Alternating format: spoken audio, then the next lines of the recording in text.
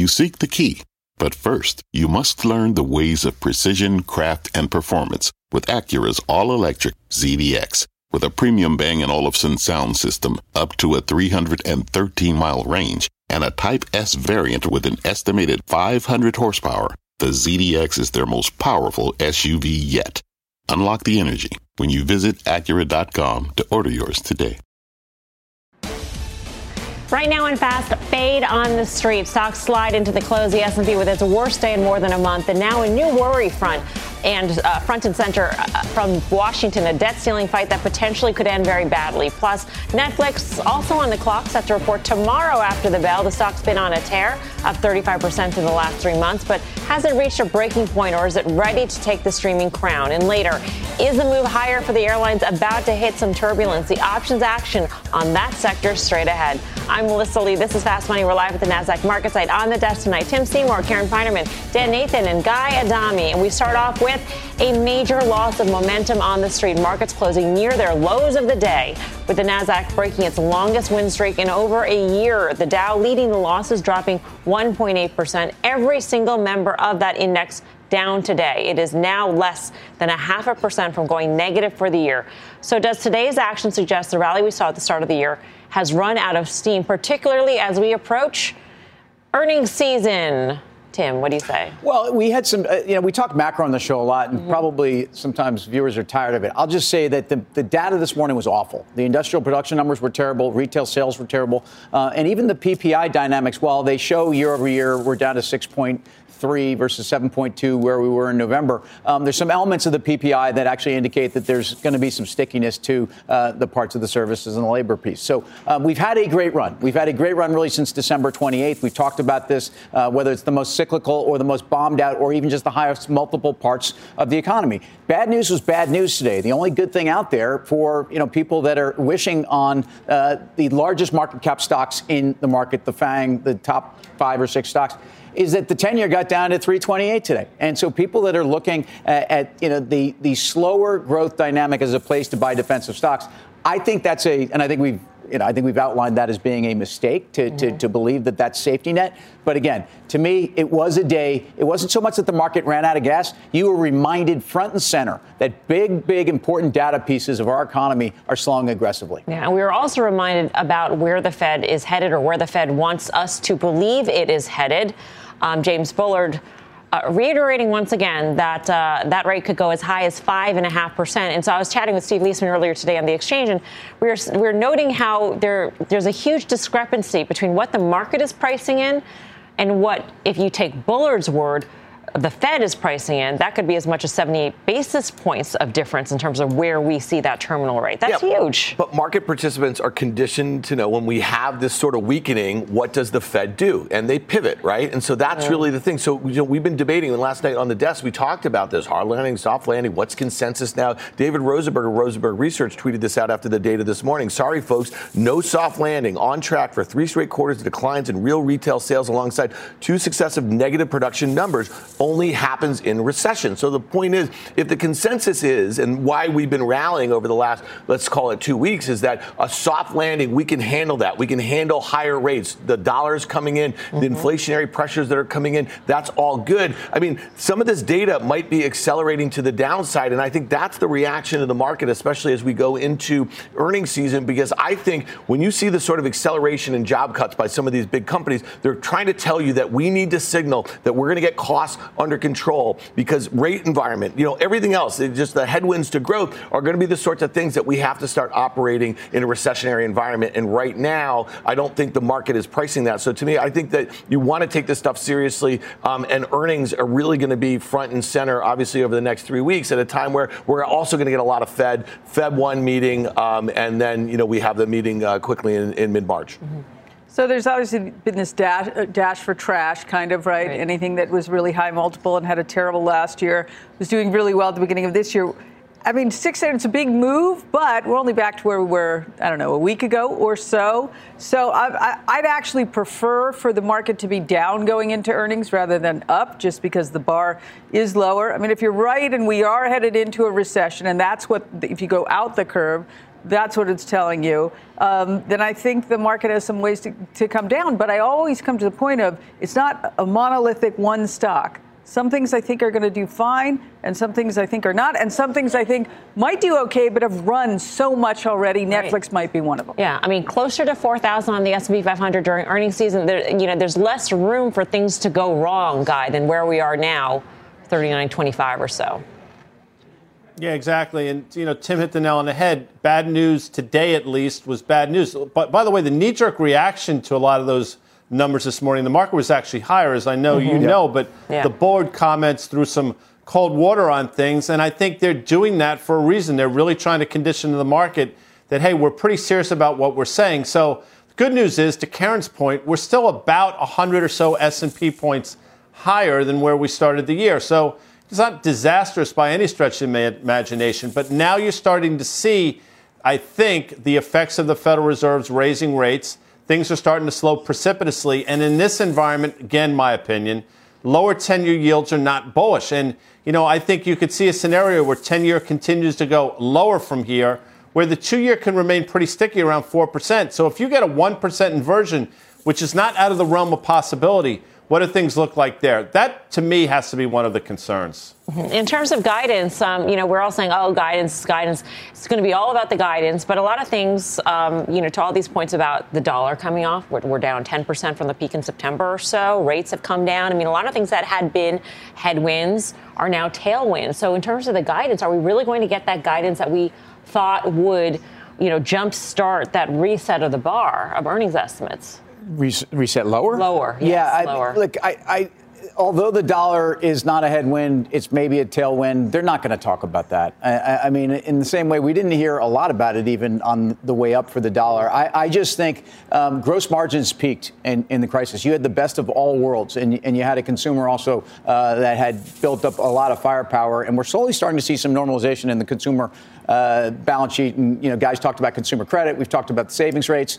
So I do think we're going to see the bar set lower. And I think that the reality is that the bar is lower. And the reality of the numbers we got today, and again, the S&P at 4,000 this morning, until about 10:30, right when these numbers came out, the important numbers on industrial production and retail sales, the numbers we got show that the consumer retrenched even over the last couple months of the year.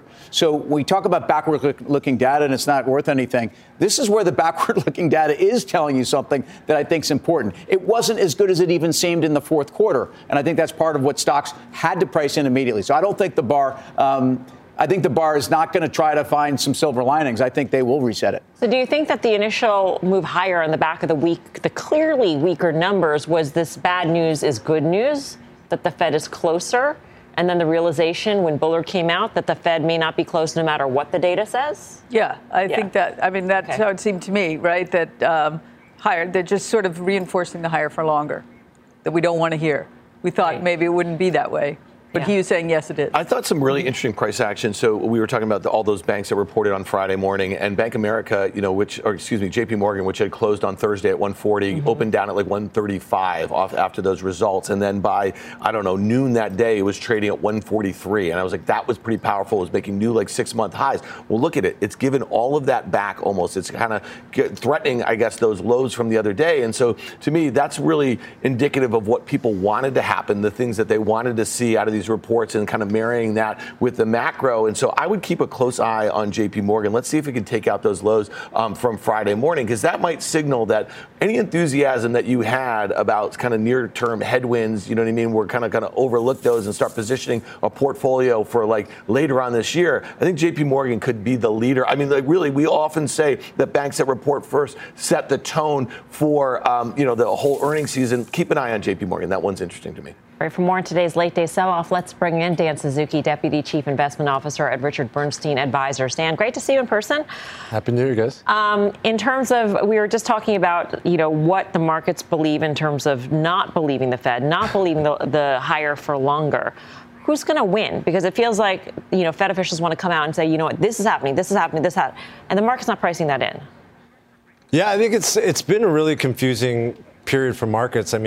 At times, you look at the last couple of months, you've had this massive cyclical rally, spreads have come in. So off to the races, right? Growth, we're probably going to have a soft landing, but at the same time, there's all these concerns about a recession, and I don't know what the market's really trying to price in. I think at the end of the day, I think if today was really a bad news is bad news market, I think that's really healthy. I don't know if that's the case. As we said, the initial reaction was positive, and then there was some Fed speak to change the tone. If bad news is bad news, I think that's the right thing, because the reality is, when markets are rallying off of bad news, that's a myopic view of the focus on the Fed. But that's the Fed is a lagging indicator reacting to lagging indicators. The reality is, I can tell you what's going to happen with the Fed, inflation, growth in earnings, and rates. If you tell based on growth is going to be the thing that drives everything this year. That's very different than last year when it was the inflation, when it was the Fed. I think growth is heading lower. I think that's going to not be perceived positive for markets. So at the end of the day, bad news is bad news. Dan, you've been consistent with a lot of this view, and I it's been right.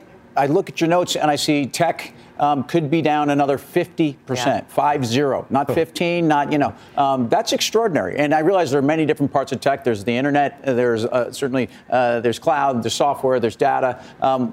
Try to define that a little bit more. Yeah, I think broadly tech, let's just call NASDAQ or just anything having to do with tech. If you look at the sectors, the three sectors that have heavy exposure to tech are communication services, information technology, and consumer discretionary. Those three sectors, I think, are heavy risk. We've only come down from like half of the market cap to like 43%. There's definitely a lot more room. If you think about it, bubbles, which I think it was a bubble, take time. It takes time for people to give up on their. So this is a market, but so you're talking about the structure of the market. You're saying it was 50%. It's come down to only 43% of the market cap of the S&P. And that's just not the right number. I think there's further downside because people haven't given up. If you look at the biggest holdings in people's portfolios, that's still where they are. If you look at the most expensive part of the market, that's where they are. Look just at the sheer number of products and ETFs out there. That's where they are. That's where the focus is. And I think it takes time for people, for that mentality to change. If you go back to the tech bubble, you had 16 different bear market rallies over that 2.5-year period.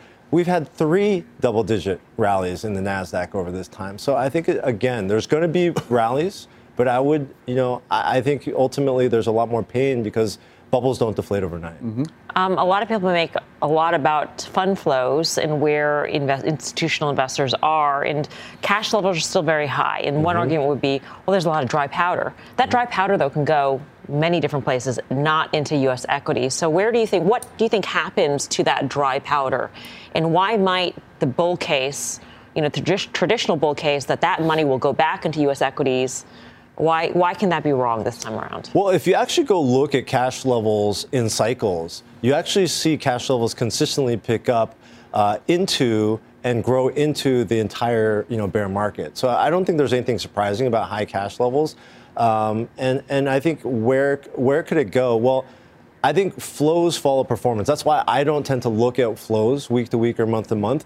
And if you do want to look at flows, what was the sector with the highest inflows last year? Well, technology. So that should be worried of itself. I think that you're going to see flows. You've seen flows follow markets. So you've seen big outflows after markets have fallen. You've seen inflows because we've had a rally. I think ultimately it's going to take years for the performance to prove where the flows will ultimately go. I think the leadership in the next 10 years is going to almost a mirror image of what we saw over the last 12 years.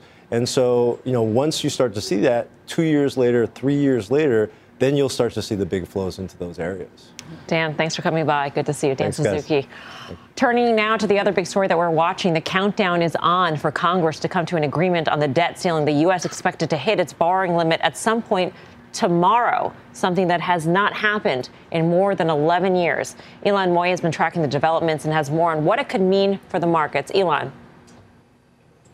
Well, Melissa, there is still a little bit of time. The Treasury Department is expected to begin deploying extraordinary measures tomorrow in order to keep paying the nation's bills, and that'll kick off the debt limit fight here in Washington. Now, those measures include suspending reinvestment in the thrift savings plan for federal workers and pausing new investments in the Civil Service Retirement and Disability Fund and the Health Benefits Fund for retired postal workers. Now, Treasury projects that'll buy us enough time to stave off the specter of default until at least early June. But this is all happening a little earlier than Washington had anticipated, and one of the reasons for that is higher than expected interest rates. Last spring, the CBO projected that the cost of paying down our debt would be about $400 billion in fiscal 2022. The reality was the total was $475 billion, more than we spent on veterans benefits, transportation, or even higher education. Republicans say this is exactly why we need to pump the brakes on spending. This week, House Speaker Kevin McCarthy ruled out a clean debt limit increase,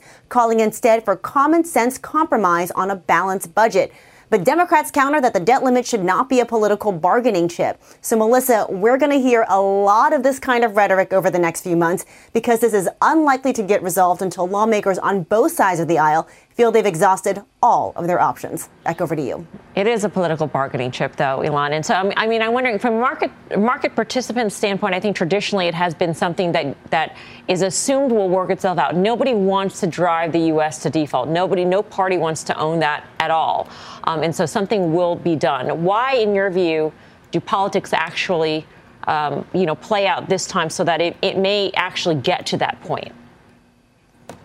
Yeah, I think the real risk here is not that someone is going to ride the default train into economic oblivion or political oblivion even, but rather that there's the risk of an accidental default because the political maneuvering that it could take to get us out of the brinksmanship that we've seen in the past could take some time. The measures that people are talking about, whether it's a discharge petition, whether it's a complicated procedure that would kick authority back over to the president in order to raise the debt limit, whether it's debt prioritization, all of those things take time to work out. And when you're operating against a deadline, the one thing you don't have is time. So I think that's the concern. You remember back in 2011, the U.S. credit was downgraded even before we actually even defaulted. The U.S. didn't actually end up defaulting, but even the specter of it was enough to rattle markets and enough to rattle investors. So I think that's the risk that you're really seeing here. And the other big political difference is that now any one member who's unhappy with Kevin McCarthy's decisions in the House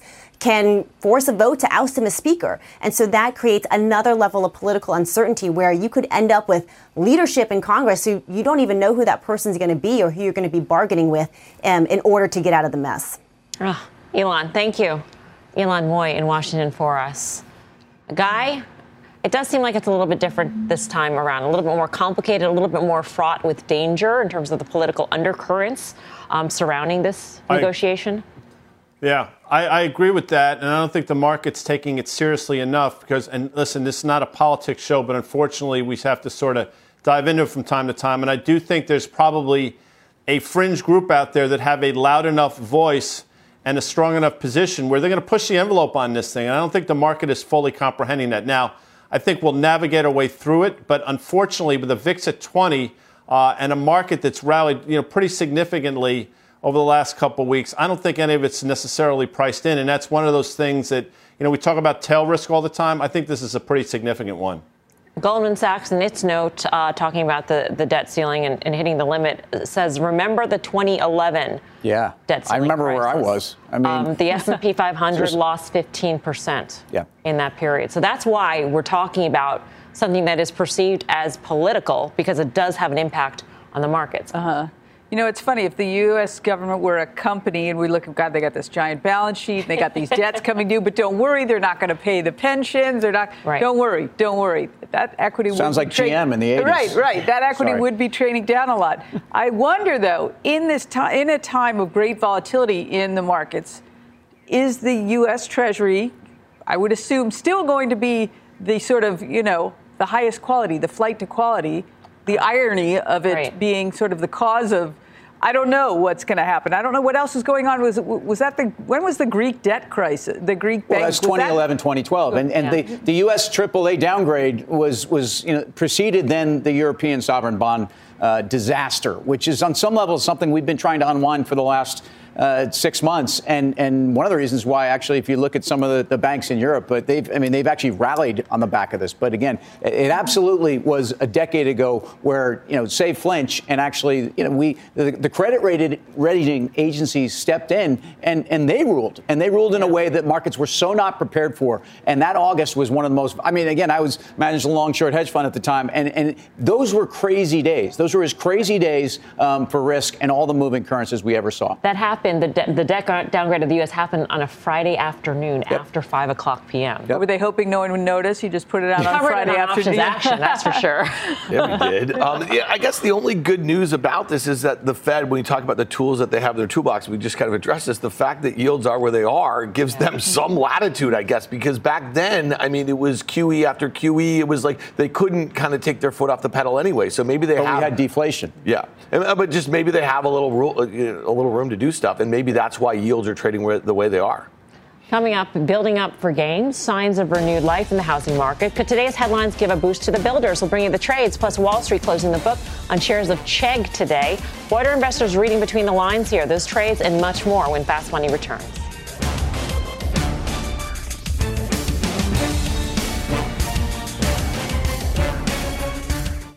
Wouldn't it be great to have all your investment and retirement accounts in one place? Yahoo Finance, our sponsor today, makes it easy. I use it to put my investment account and 401k accounts into one hub and get expert tips that help me confidently manage my money. For more than 25 years, Yahoo Finance has been the brand behind every great investor. Whether you're a seasoned investor or are looking for that extra guidance, Yahoo Finance gives you all the tools and data you need in one place. They're the #1 finance destination, producing a holistic look at the financial news cycle, including breaking news, original editorial perspectives, analyst ratings, independent research, customizable charts, and so much more. Securely link your brokerage accounts for a unified view of your wealth, including 401k and other investments. A comprehensive perspective is what sets apart great investors, and it's how Yahoo Finance ensures you have the insight to look at your wealth in its entirety. For comprehensive financial news and analysis, visit the brand behind every great investor, yahoofinance.com, the #1 financial destination, yahoofinance.com. That's yahoofinance.com.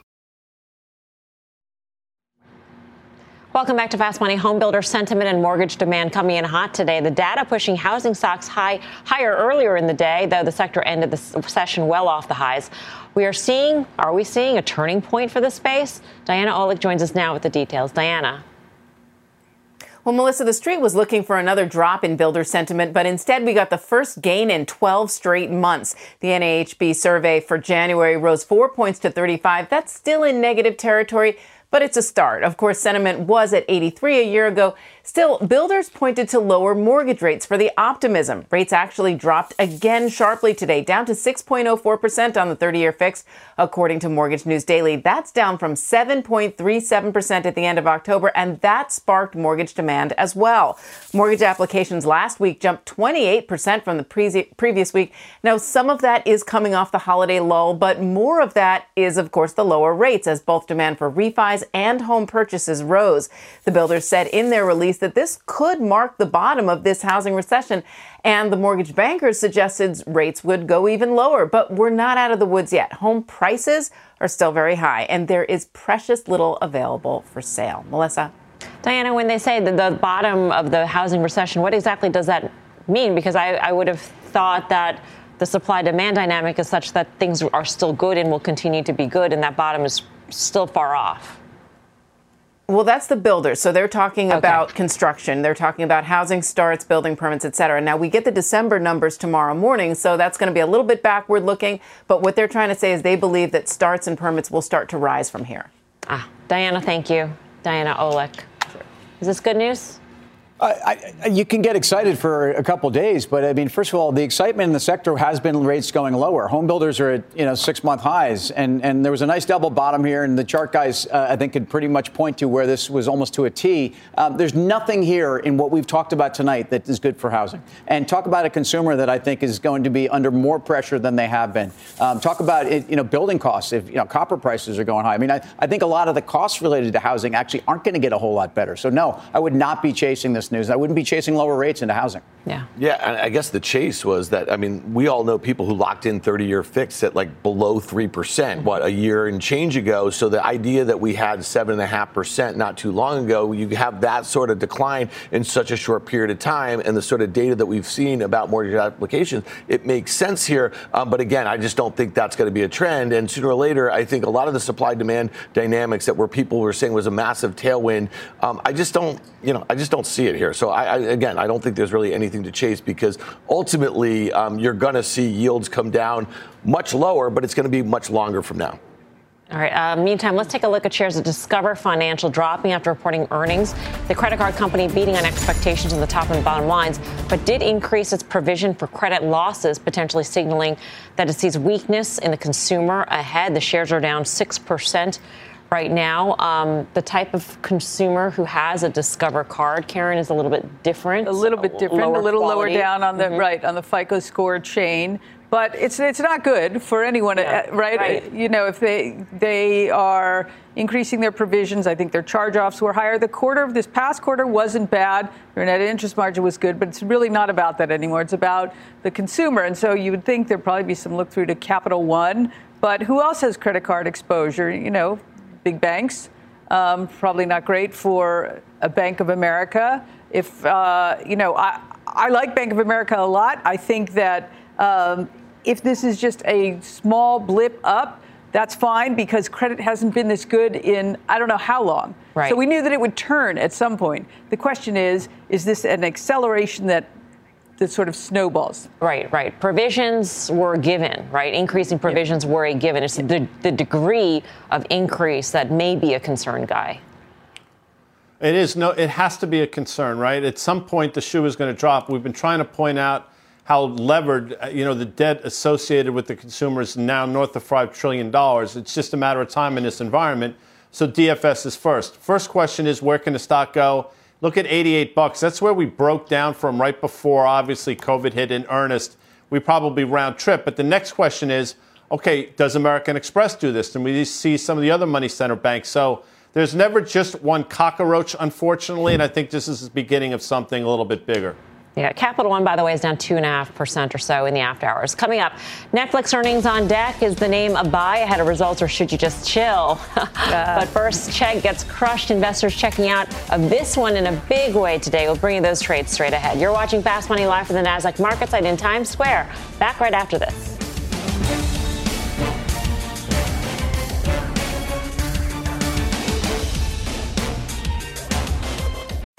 What's on the horizon for financial markets? At PGIM, it's a question that over 1,400 investment professionals relentlessly research in pursuit of your long-term goals.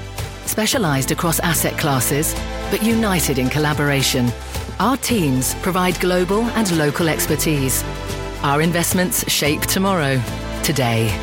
Pursue your tomorrow with PGIM, a leading global asset manager.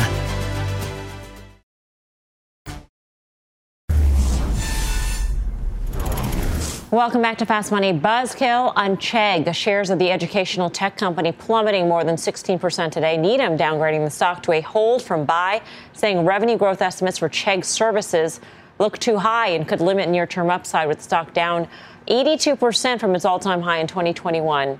Are the best days behind this pandemic high flyer? Well, they're far away, at least, the very least, Tan. Yeah, one of the things I thought interesting about this downgrade was the mention of ChatGPT, right? So it's this kind of this machine learning, this language machine learning, and we talked about it a little bit on the show, and this is this offering from OpenAI. And again, the fact that they see this as a potential tailwind or a headwind to a company that is in the ed tech tools business, I just think is really interesting. I think we're going to start hearing more and more about this in some different models. Again, this is not a huge company. It's a $3 billion market cap, but it was also one of those companies that saw a massive pull forward from the school at home during the pandemic, and we saw a huge reset. It did show good relative strength for the back half of last year, and I just think it's interesting that a headline like this, a downgrade from a company like Needham, coupled with this sort of thesis, could take 15% out of the stock in a straight line.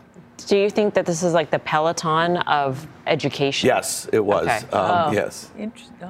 Right? I mean, in terms of pull forward, it's like, well, are we going to go back to the days when all these kids are sitting at home in front of their computers?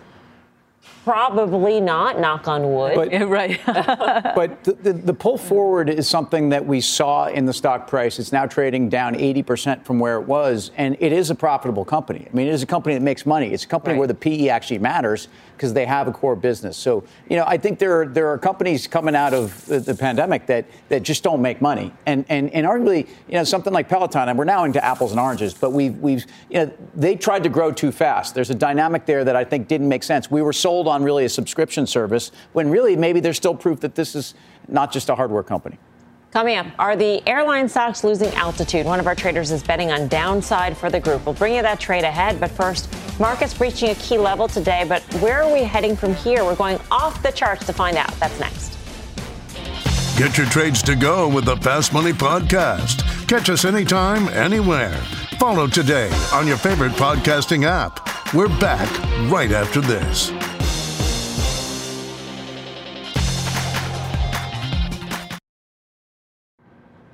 Welcome back to Fast Money. Another check on the markets today. Stocks selling off as the January rally appears to lose steam. The Dow dropping more than 600 points. The S&P down 1.5%. Its worst day in over a month. And the Nasdaq snapping a 7-day winning streak. Despite the sell-off, some names still hovering near all-time highs. Ulta, Hess, and Arch Capital, all trading near those levels. But the broader trend may be concerning, the trend lower, that is. The S&P today dropping below its 200-day moving average. It was just a week ago that it broke back above it. So what could this move mean for stocks? Let's go off the charts with Chris Verrone of Strategas, a Baird company. Chris, what do you see for the S&P? Well, I think it's a very trendless environment. And what we show you here is just the S&P over the last 2 years. And we're smack in the middle of what has actually been the range now for the last 6 months. For the last 6 months, we've traded between 43.25 on the high side and 36 on the low side. We're 39 and change today, smack in the middle. I think if we're ultimately going to break up and out of this range, we need to see the new high list really expand. So something we watch, the number of stocks at 3-month highs. I want to see this surge. 35, 40, 45% of the index meet that hurdle. It's exactly what we saw coming off the 2020 lows. We saw at various points in 2021. Good, durable moves are met with an expanding new high list. I don't think we have that here. Play the range, sell the high end, maybe buy the low end. But perhaps the bigger clue about where we are in the regime here is S&P versus gold. S&P is on the lows relative to gold. So if you bought the market on October 12th, 2022 at the low, you actually would have lost money relative to gold. That is a very different regime than I think the consensus is used to. So whether you're bullish or bearish on S&P, gold is still better here. I think it's a very important message.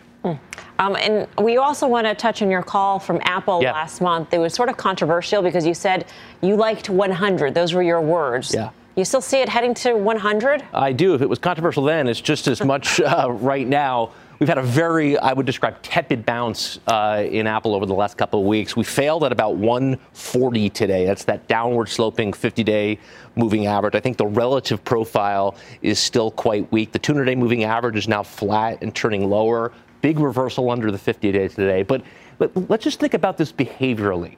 What is the purpose of bear markets? Bear markets change leadership. So I find it very unlikely in the next bull that we're going to go back to the same type of stocks that defined the last environment. So why do I want to own this in a downtrend when I can own what I think is the new leadership? It's all these big basic resource stocks coming out of these massive bases. Here's BHP. This could be Rio. This could be Vale. This could be Freeport. This could be Southern Copper. These have been dead money for the better part of the last 15 or 20 years. They're all starting to break out of these big ranges. So when you're in this leadership regime, I think people spend too much time trying to go back to the former leaders instead of embracing what the market is saying is what's next. This is what's next. Spend your time and your capital here. All right. Chris, good to see you. Thanks so much for stopping by. Chris Verrone of Strategas. This is music to a lot of our traders' ears. A lot of their acronyms include metals, materials.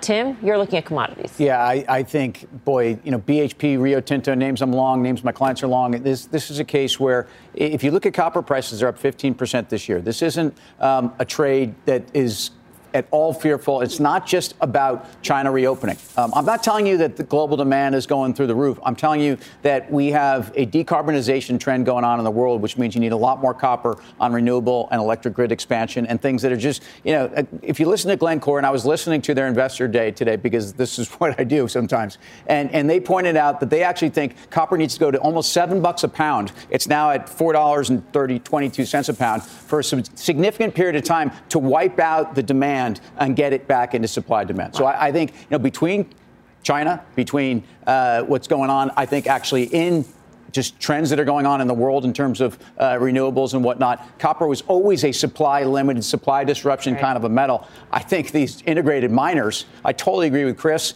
and I think you've got a lot more to go. And the dollar trend, at least right now, helps. is on the side of metals. Guy, what was your acronym again? Don't feign ignorance, Mel. I know you know. That would be Mojo, of course, and the M in Mojo is metals. And Tim's right. And going back to the lead of the show, why is the Fed being so dogmatic in their view when seemingly they're winning? The reason why is because of what Tim just pointed out. Just when you think you have inflation beat, it rears its ugly head. And I think they're trying to avoid the mistakes made in 1972. I remember it well. And I think they're going to be steadfast. So commodities can go higher from here, significantly so. And I think metals, mining, and these resource names, this could be the year for them for sure. All right, you guys may be surprised. The Q in my TLSQ is QQQ, and one of the largest holdings in that is Apple. I kind of like, if you see Apple at 100, 110 or something, I think you have to buy that. There's some exciting things, and you haven't heard me say this in a very long time. I think the idea of this mixed reality headset, if it were to come out later this year for Apple, I think they literally might have the first mass use products in AR, in VR. And you think of their installed base at 1.5 billion iOS users around the world. No one's been able to tell us how we're going to use AR and VR. And I just think that we all have Apple products in and around us. And I just think that could be a big opportunity. How about the notion that Chris is talking about, that the new leadership will not be the old I don't buy it. I'll tell you why. It's put together all those energy companies, those metal and mining companies, and all this other stuff. They just don't add up. There's no way we enter another bull market without those top. I would say Apple's dominance is so peaked in this country. I mean, it doesn't change that it's not a great company. Who's the incremental customer? What's that? Who's the incremental customer? Every customer. We will look back on this time, and again, this is one of the great American companies of all time. I love Apple. What if they do to AR and VR what they did to smartphones? I mean, I'm just saying that's how you have to think about the next leg of this company. It peaked, not necessarily market cap in terms of its market weighting, in terms of its dominance on the market, in terms of its dominance on its suppliers, on the app. I mean, let's double it up. Let's do it. Like a good old-fashioned street fight, which we can have on another show. That's starring Little Miss Sunshine, Dan Nathan. Yeah, you know her. I know. On the buy side. Role reversal, not risk reversal. By the way, we mentioned a few of them out here, but there are 6 days left to vote for your favorite 2023 trader acronym. All the picks are on our homepage. All right. You can pick your 3 favorites. So head on over to cnbc.com/fastmoney or scan the QR code on your screen right now to go vote. Polls close at the end of our show on Tuesday, January 24th. Coming up, we're diving into some high-energy trading, oil and energy stocks hitting some major milestones, but where are prices going from here? Plus, we're streaming into Netflix results, numbers set to cross the wires after the bell tomorrow. But could this glass onion make you cry? The details in Fast Money. Glass onion.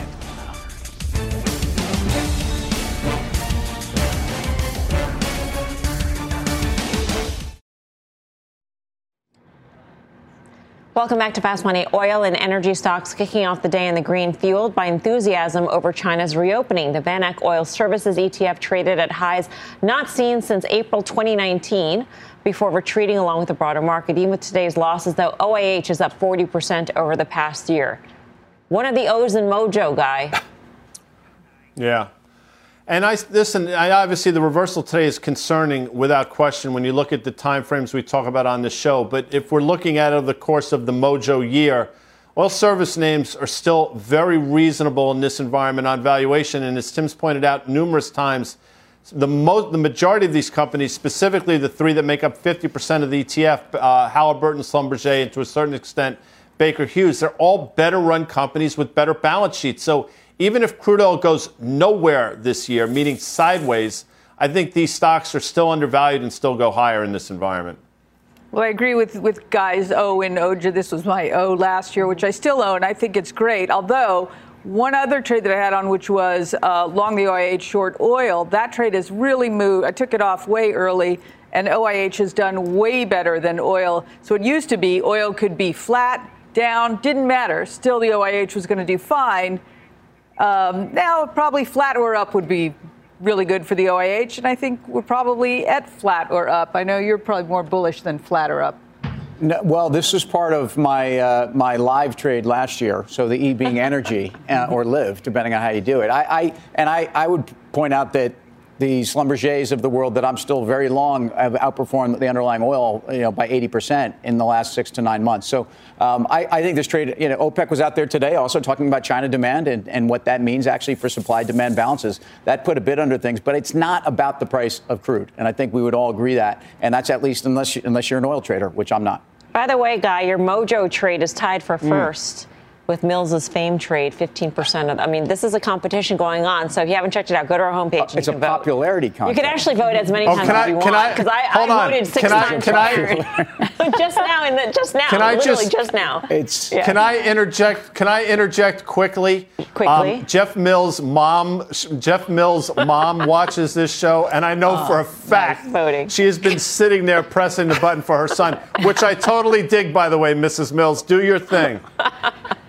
All right, from energy to airlines, a JETS ETF that tracks the U.S. airline space is up nearly 17% so far this year. But Dan Nathan says it could hit some serious turbulence. Dan. Yeah, we had that great interview with Scott Kirby last night, the CEO of United, and that guidance that they gave and his commentary seemed really bullish. The stock opened up at a new 52-week high today and then reversed, and I thought that was really interesting. And Karen just said it in the A block. She's like, she'd much rather see stocks go down into earnings than rally, and this stock has rallied a lot. It was up 40% or so just in the last month, and Tim pointed out that last night after we talked to Mr. Kirby. So here's the deal here. I look at this thing, and I look at that United chart, and I see a beautiful double top. I look at the JETS ETF. I pull it out for 2 years, and I see a very well-defined downtrend. It just got above that downtrend briefly, but that sort of reversal on good news leads me to kind of want to put on a defined risk bearish trade. I want to fade this move. So today when the JETS was trading just above $20 at 2016,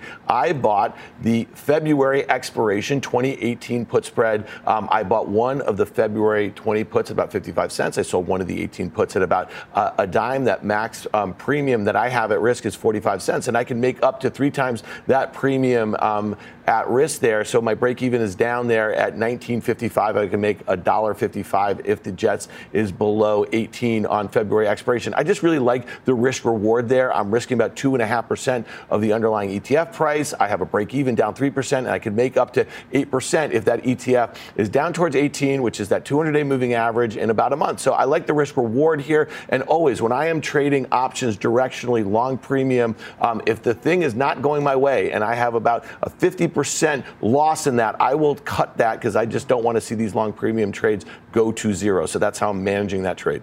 I think the fundamentals in the airline space are very interesting, but I think they're the greatest trading stocks of all time. I would not necessarily be piling into this trade today. It's rallied 40% in 9 sessions, and I think you could sell upside calls because I think you're probably paid more in that direction. But I think airlines are going higher. I think you can get them lower.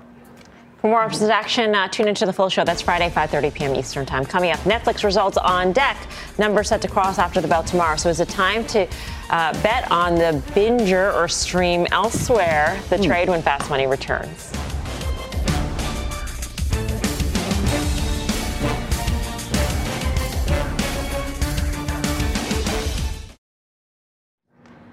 Welcome back to Fast Money. The countdown is on to Netflix earnings. The streaming giant has doubled since its May low. They report tomorrow after the bell, and analysts are expecting to see some revenue growth, but still expect EPS to be well below last year's levels. Investors have their eyes on 3 big topics: subgrowth, the effect of Netflix's password crackdown, and the growth of its ad-supported subscription tier. Guy, what do you think? We've been saying it could trend up to $3.45 in earnings for a while. That's where we broke down from in April. I'll stand by that, although now it's sort of in the deep end of the pool given the run. But I think this is what's going to wind up happening. You're going to get that bounce after earnings to the upside, and I think it's going to fade from there. So $3.45 tomorrow after earnings. Pull the ripcord from there, Melms. I'm long Netflix, and I'm in the money on this trade now, but it was painful for a while, and it's had a huge run. We've talked about this. It's doubled. It's not cheap. But I believe the media companies, especially the streamers, have been sold as if the business that we all thought was tomorrow's everything is no longer anything. And I want to stay here in Netflix. I think they're still the leader. They're starting to show profitability and free cash flow. I stay there. I agree with all that, but they have a big enterprise value, right? I mean, Some of the other ones have just been annihilated and are off the bottom of annihilated. Netflix has gotten back a lot of what they lost. Yes, a lot of it's annihilation.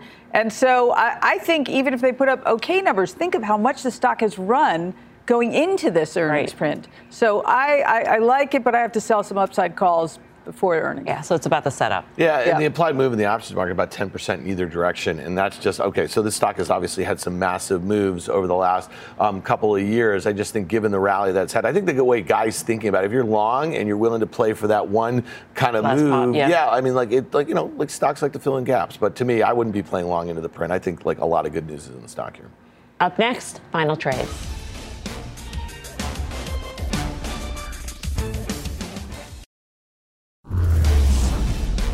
Final trade time. Guy Adami. Shout out to Mrs. Mills and a birthday shout out to Sandy Canold, Cirrus Logic, Mel. Oh. Happy birthday, San. Tim. Big happy birthday, Sandy. Walmart. I mean, go get an ice cream cake at Walmart or something like that. But a big sell-off, I think, from its highs. I think this is a place Walmart thrives. Karen. Yes, mine is short Netflix calls before the earnings, and another happy birthday to Stacey Feinerman, my sister. Same as Sandy. Oh, Stacey. But not naked short. Not naked short. Not naked short. Against stock. Against stock. Yes, okay, thanks for I was going to say clarifying. the indomitable Sandy Canold. Happy birthday. I'd be a seller of the Jets. All right. Thank you for watching Fast Money. Don't go anywhere. Mad Money with Jim Cramer starts right now.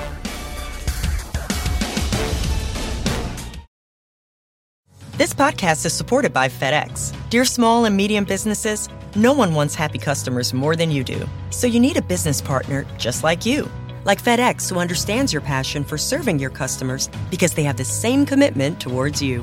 That's why FedEx offers you picture proof of delivery, packageless and paperless returns, as well as weekend home delivery to 98% of the U.S. on Saturday and 50% on Sunday. See the FedEx service guide for delivery information. What's more, FedEx Ground is faster to more locations than UPS Ground. Trust FedEx for timely deliveries. See what FedEx can do for your business. Absolutely, positively FedEx.